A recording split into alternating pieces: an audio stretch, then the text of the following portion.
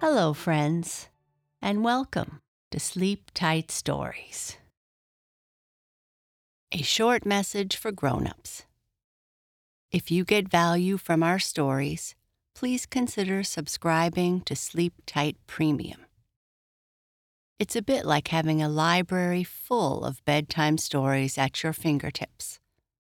Along with sleep sounds, guided meditations, and music for sleep, we help you make sleep time easier and hopefully bring joy and calm to your children. Visit sleeptightpremium.com to subscribe. A link can also be found in our show notes. Thank you.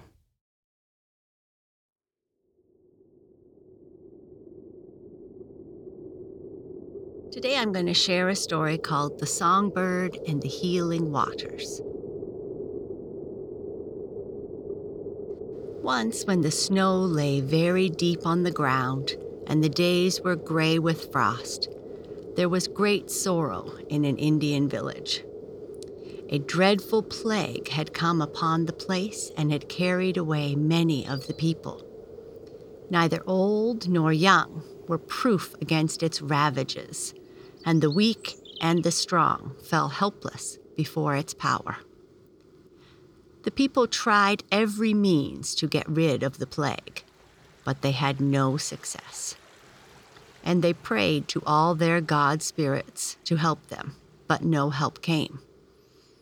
In the tribe was a young warrior who had lost his parents and all his brothers and sisters because of the dreaded disease. Now his young wife fell sick, and he was in great sorrow, for he thought that she would soon follow his parents into the land of the shadows. And so he went about in great fear, not knowing when the end would come. One day he met an old woman in the forest. "Why do you look so sorrowful?" she asked him. "I am sad because my young wife is going to die," he answered. "The plague will carry her off like the others." But the old woman said, "There is something that will save your wife from death. Far away in the east is a bird of sweet song, which dwells close to the healing waters. Go until you find it. It will point you to the spring, the waters of which alone can heal." And the young man said, "I must find the healing waters. Wherever they may be upon the earth, I must find them." So he went home and said goodbye to his friends and set out eastward on his quest. All the next day he searched eagerly for the waters, listening always for the bird of the sweet song. But he found nothing. The snow lay deep in the forest, and he moved along with difficulty. He met a rabbit in his path, and he said, "Tell me where I shall find the healing spring." But the rabbit scurried away over the snow and made no answer. Then he asked a bear, but he met with the same rebuff. Thus for many days and nights he wandered on, crossing rivers and climbing steep hills, but always without success. Then one day he emerged from the snow country and came to a land where the airs were warmer and where little streams were flowing.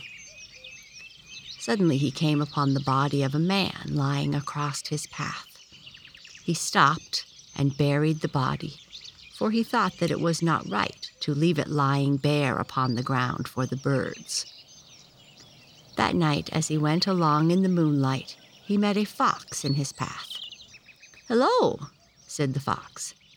"What are you looking for so late at night in the forest?" And he answered, "I am looking for the bird of the sweet song, who will show me the way to the healing waters." And the fox said, "I am the spirit of the man you buried yesterday by the forest path.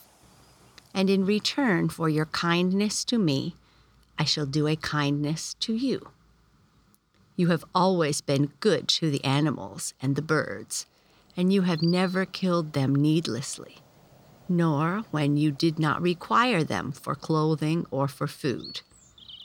And you have always been careful of the flowers and the trees, and you have often protected them from harm. So now they want to be good to you, and I am going to guide you. But first, you must rest, for you are tired from your long journey." Then the young man lay down to sleep, and the fox stood guard beside him.